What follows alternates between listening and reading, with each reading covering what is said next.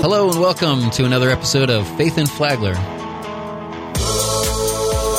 I'm your host, Brian McMillan. I'm also the publisher of the Observer newspapers in Palm Coast and Ormond Beach. Thank you so much for listening because building faith strengthens our community. I want to say thank you to Douglas Property and Development, to Big John's Appliances, and Stevenson Wilcox and Associates. Thank you so much for supporting the show. And in the studio today, I have with me Dr. Kevin James, pastor of Palm Coast United Methodist Church. Hello, Kevin. Hello. Good morning. Do people call you Pastor Kevin or Pastor James or Dr. James, or how do people refer to you in church? Because I know different churches have different sort of traditions. Yes, but also I've been called many different things, so I'm open and life goes on. Just don't forget to call me for dinner. Yeah, you got it. So I'll go with Dr. James. How about that, Dr. James? You call me Kevin. All right, we'll say Kevin then. So Kevin is an ordained elder in the United Methodist Church. Degrees from Bethune-Cookman University, from the Gammon Theological Seminary, more studies at Duke Divinity School. So tons of experience, lots of education. I'm so glad you're here. And we also happen to live on the same street. Yes. So I bump into you every now and then down the road. So you've been at PCUMC since 2012. Yes. Is that right? July 1st. Very good. I saw in your bio on your website that it says he received his next appointment as cross-cultural pastor. Mm-hmm. So what does that mean, cross-cultural pastor? I know you've written about this kind of subject already, right? Yes, and my book entitled "Guess Who's Coming to Dinner," coming to church, based off of "Guess Who's Coming to Dinner" with the late Sidney Poitier and Tracy and others. Cross-cultural appointment is a pastor who comes from another culture who's appointed to a church that's predominantly white or African American, or even as it relates to the United Methodist Church, Korean. It's showing a demonstration of inclusiveness and how the kingdom of God exists now and will exist in eternity, will be inclusive. One big family. One big family. I'm also getting ready now to publish another book as it relates to my experience as pastor of Palm Coast United Methodist Church. Because of our diversity among our membership, and we have a representation of 40 countries, and that book will share my personal journey, but more than anything, the significance and essence of the church and the membership of the church to being very diverse. It's not window dressing. You can see it when you come to any worship experience. Intentionally, we seek to be inclusive, and the kingdom of God will be inclusive as well. It's just a testimony of the people who occupy the space at Palm Coast United Methodist Church and their commitment to be inclusive and to embrace people from all different walks of life and various ways that we do that on a day-to-day basis. That's fantastic. I mean, and it kind of is a good reminder of like, well, what is the church? It's the people. But you also have your church is kind of in a transition. Where is the church located exactly? Well, that's a good question. The church is located right now on Belterre Boulevard. And of course, we're moving north, 3 miles, north, on the right-hand side, and it's going to be an opportunity for us to expand our ministry as well as our Christian school. We're excited about that. The church started long before I arrived, so I always try and tell people it's not about me, it's about Christ and what Christ is doing through his people. Long before I arrived, the church purchased 22 acres, and that was in 1999. And which is right up in it's near the intersection of Matanzas Woods Parkway and Belterre Parkway. So it's on the southeast corner there. If you drive by it now, I drive by it all the time. Like it looks like the lights are on. It's about ready to go. Yes. It looks beautiful. It's brand new, and just like architecturally looks pretty, very cool and interesting. kind of similar in some structure to the current one, it seemed like, but well, it's definitely different than the current one. Okay. And we sold 5 acres to the dollar store. Yep. The Dollar General. Thank you for doing that. I've shopped there a lot. Yes, sir. I love it. I go, my wife Linda and I go there. Dollar General. Pretty much every Saturday. And then also to the hospital now, it's going to be a part of the University of Florida system. Yeah. But we have pretty much about 12 acres left, and we've been blessed to have the building that we currently have and have room for expansion. Mm-hmm. One of the testimonies I say about our church, we have what is called Our Father's Table, where Michelle and her husband Chuck Seifert guide that ministry, and it helps feed those who are homeless as well as do some other things to get them back on their feet. To me, that's one of the essence of our church, because we do that every Saturday. It's very consistent, that ministry, as well as, to me, the lifeblood of our church is our prayer ministry under Leon Mitchell, as we continue to undergird God's people, not just part of our church, but as it relates to the world and responding to world issues and needs with our prayer ministry. We're on the weekend, as you well know, of Dr. Martin Luther King Jr. Yes, sir. We're recording then. Well, this will be published, aired on the 21st. But yeah, of course, anytime is good to talk about Dr. King. I basically was going to say part of the new book that I'm working on now is a response to his Meet the Press interview that was held on April 1960, when he made the now historical statement, the 11 o'clock hour is the most segregated hour in the world. Well, our church is definitely inclusive and really kind of showing a different world view at this time. Well, that's right in line with what I think this show is all about, trying to show how faith can help to build the community, and more, faithfulness is good for the community, no matter what kind of faith. And I think that kind of inclusiveness is one of the reasons why that is the case. The current building for Palm Coast United Methodist Church, or the one that your church is sort of leaving behind to go to the brand new one, is still there. It's right across from the library. Yes. And it's now housing a different church, Christian Life Center. Christian Life Center. And we really, Pastor Joe is an amazing leader and preacher. And to me personally, and I've said it also publicly, we would not be where we are as far as Palm Coast United Methodist Church had it not been for us engaging in a relationship with great cooperation. Christian Life. It is a testimony, because when you think about two vast different denominations and worship experiences that are different, and to have a collaborative effort to come together. Now, we've had some bumps and bruises along the way with scheduling and all, but it has been one of the great rewards in the life of the church. So glad to hear that. Yeah, Joe Campitello is a great guy, and you called him a preacher. I totally agree. Like, you think of somebody as a pastor, I think of him as a preacher. Yes. So, but yeah, you can hear a past episode of his on this show. The podcast is on the Flagler radio app, on Spotify and Apple. But his interviews have been really fun over the years. So again, if you're just joining us, I am Brian McMillan, the host of Faith in Flagler with Dr. Kevin James with Palm Coast United Methodist Church. I want to say thank you to Douglas Property and Development, Big John's Appliances, and Stevenson, Wilcox and Associates. Thank you so much for helping to support the show.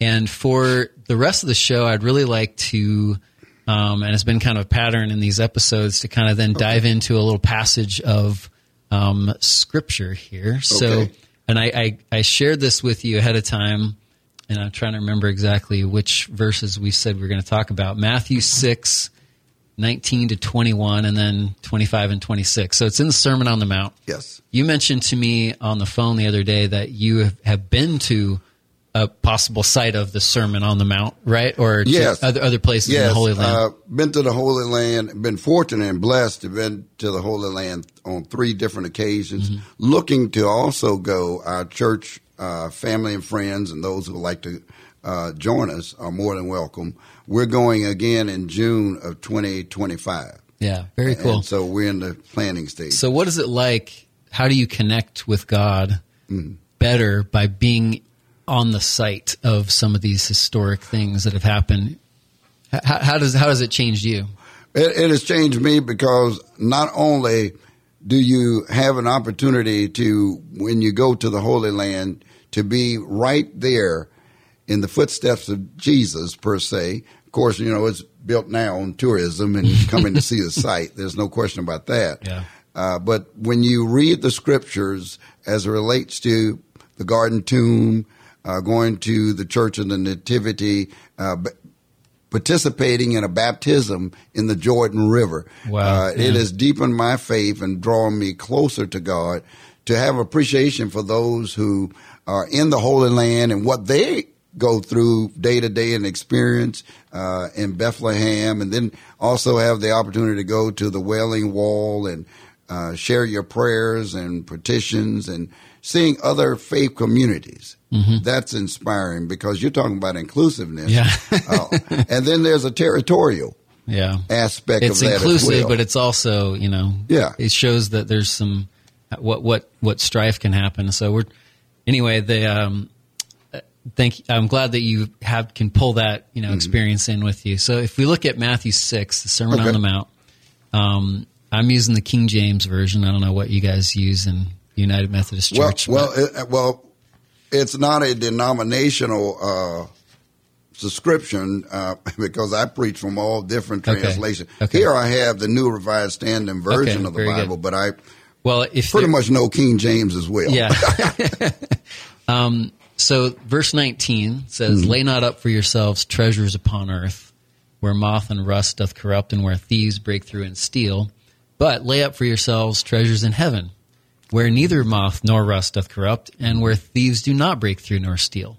For where your treasure is, there will your heart be also." So I want to talk about that. Okay. This kind of, it seems like a great human temptation to focus so much on the treasures of the earth. Yes. So what are the treasures of the earth and what are the treasures of heaven? What do you see as being the difference? Well, the treasures upon earth, there's no question about it, is the materialism, and not that all are bad. We definitely need substance to live. And I mean, when I substance, I'm referring to money, dead presidents, greenback, or whatever. Benjamins. Benjamin, whatever you like to call them. We definitely need them. But yet, it's how you use the resources that God has given you as it relates to materialism. Jesus' focus, as you well know, as it relates to the Sermon on the Mountain, which what's always amazing to me and thank you for this citation of this passage, when we look at the Sermon on the Mountain, we have to conclude that Jesus was a long-winded preacher. Because the Sermon on the Mountain comes right out of the wilderness experience from the temptations, and it covers 3 chapters and 110 verses. But yet, it's one of I would say it is the greatest teachings that we have of Jesus as it relates to life and relationship with God, but also relationship with others. And so here, when you shared from Matthew 6, 19 to 21, he's reminding us not to store up these treasures. And that's really the materialism, but be willing to release them to be a blessing to others. This is why I'm so glad to just get the chance to talk to you, because I never really thought of it in that way, that it's not about, I've never focused on the phrase to lay up the treasures, in other words, to store them up.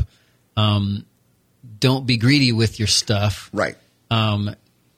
This is a call to be giving, to share with others, to lift others up, to give them what you have. I've always thought of it as like focusing too much, fixating on, materialism and things like that, but not the concept of sharing it. So that's a great insight. Yeah, it's like taking what you have, and you definitely need to take care of your family, your financial responsibilities, this, that, and the other. But also, we're called to share as well. And that's how we got with, tithes and offerings. Yeah. So it's not all about me. It's also by giving to others who can't give me anything back in return. And then to answer the other part of your question, treasures in heaven is going to be those things that God continues to appreciate as we celebrate and worship God. I always try and tell a lot of people when we talk about heaven and hell, you got to remember in heaven we're going to be worshiping God all day and all night. So you won't be able to say, well, God, look at here. I'm getting ready to go do this, that, and the other, and I'll come back and worship you. If you're not willing to worship him now, it's just a dress rehearsal for us getting ready to worship God in heaven. What does worshiping God mean to you? It means a lot. It helps me personally as it relates to foster my relationship, nourish my relationship. It's just like being in love with your wife and your children and family members and friends, and you continue to pour into them, but they also pour into you. And so worshiping God, I'm releasing myself and humbling myself before him to worship him and to give him praise and the honor that he's due. And also knowing that God wants to filter his love, his patience, his joy into my heart and my soul. So how does somebody give God the honor that's due to him? Like, how do I give something to God? Doesn't he have everything? God has everything, and God's bestowed gifts to us, and we're supposed to share those gifts with others, but also give back to God. I think the first way you have to do it that I've been taught, you have to humble yourself. And for sometimes humility is something that we have to daily work on, because you're saying, I surrender it all to him. And that means surrendering all. And that's a day-to-day process. Yeah, meaning... Because we like to be in control. I like to be behind the wheel. Mm-hmm. I'm the best driver in the world. But yet, it come a relationship with God. I thought I was the best driver. Yeah, see there? I need to realize, hey, give God the wheel and be submissive. Yeah. What are some ways that we can do that in our lives to be submissive to God? We still have to do our normal day-to-day activities. Like, I'm going to work, I'm doing this. What is a way that I need to be submissive? Well, I would say first thing is each day carve out time for God. Yeah. In devotional time, meditation time.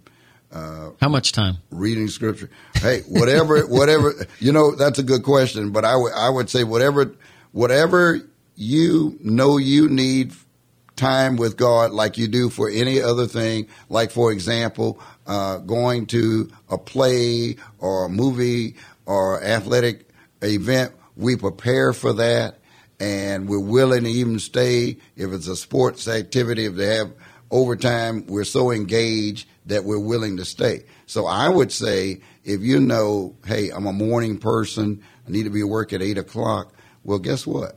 Maybe you need to have 6:30, 6 o'clock, or 5:30, time that you're not rushing out of the door doing what I call a quick hello, God, good morning, bless me, see you, peace.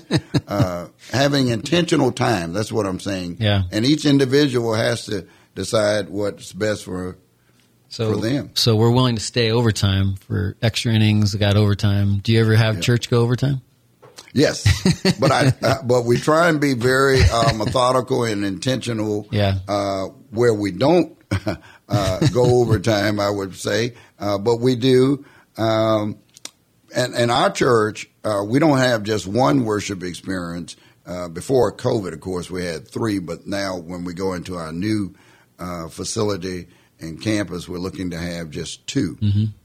So apparently, part of what Jesus is saying here is one of the reasons to not store up these treasures upon earth is because they can be corrupted and stolen and broken. Yes. And the treasures that we can have in heaven cannot be. These are treasures that are indestructible. that will never rust or could never be stolen. I guess maybe in some ways, like I could have practically nothing in my physical, my earthly life, but I may have things of great worth, that are heavenly treasures. What are those? Like, what is it that can make me feel happy and quote unquote rich, regardless of my physical circumstances? Well, I would refer easily to the fruits of the Spirit. Mm-hmm. And what the Apostle Paul reminds us to abide with the fruits of the Spirit, with love, peace, joy, happiness, long-suffering. Mm-hmm. He reminds us to continue to be fruitful, if you will. And those things will outlast anything that we have materialistically and have attained here on earth, that we're willing to continue to sow good seeds. He who sows sparingly shall what? Reap sparingly. Mm-hmm. And so one of the things about the Beatitude, it deals with the kingdom of God. It continues to deal with the kingdom. And it also deals with the eschatological period, which means dealing with things not just here, but eternity. Yeah. And so it's a good reminder that we are to continue to sow good seeds, and we will reap if we shall not faint. One of the things I like about this passage, and of course, I looked up as it relates to Jesus continuing to remind us in the 8 Beatitudes about the blessings. Mm-hmm. We all love blessings. No ifs, ands, or buts about it, even the preacher. But we also should be a blessing. And by being a blessing, that will outlive any other type of material or even accolade we receive here on earth. Because when you're a blessing to others, that extends into the kingdom of God and is a reflection of our relationship with God. What's a way that we can be a blessing to others more? Well, definitely doing and sharing acts of kindness. For example, today is a rainy day, and as it relates, you're saying I should have come out there with an umbrella and brought you in. Man, that would have been dry. Great. That would have been great. But it's okay. But like when you're driving, especially in rainy weather, you want to be cautious of the other drivers, mm-hmm. and also show a blessing for those who are trying to come in to your lane. Be willing to slow down and allowing that person to go ahead and go first. You never know what they're dealing with as well. That's why you're the best driver in the world, because you're willing to let people go in front. Not all the time. You're nice. In a little bit later, the last couple verses that I was going to talk mm-hmm. about, he says, "Take no thought for your life, mm-hmm. what you shall eat, what you shall drink, nor for your body, mm-hmm. what you shall put on." I mean, that sounds like we shouldn't be stressing about even providing for ourselves. I'm a father. I got 5 children. Mm-hmm. That's constantly what I'm stressing about, is like, am I going to be able to provide for my family? He's saying, don't worry about that. Mm. Why is that? Well, he's reminding us, in my opinion, don't let that be the top priority. Mm-hmm. The relationship we should have with God should be our top priority. He's not saying, hey, don't provide for your 5 children. I have 3 and other family members as well. But don't overlook them. But he's saying your top priority is your relationship with me, and I'm going to take care of your needs. It also reminds me, you remember Jesus said, seek ye first, mm-hmm. not second, not third, not on the back burner, or, seek ye first the kingdom of God and his righteousness, and what? All things will be added to you. Yeah. It comes right back to that. Just have to keep trusting. Keep trusting, knowing that God should be our top priority. And to be honest with you, and I'm a clergy and a believer in Christ, but I struggle with that too. Mm-hmm. Try and remember, top priority, not Kevin. Guess what? It's God. Yeah.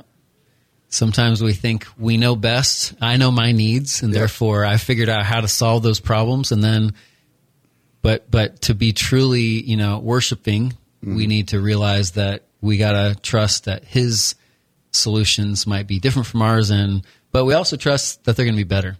Right. So Dr. Kevin James, Palm Coast United Methodist Church, thank you so much for being my guest on Faith in Flagler. I hope everyone can tune in next week again. You can hear the Spotify, Apple, or Flagler Radio app podcast version as well. Have a great week.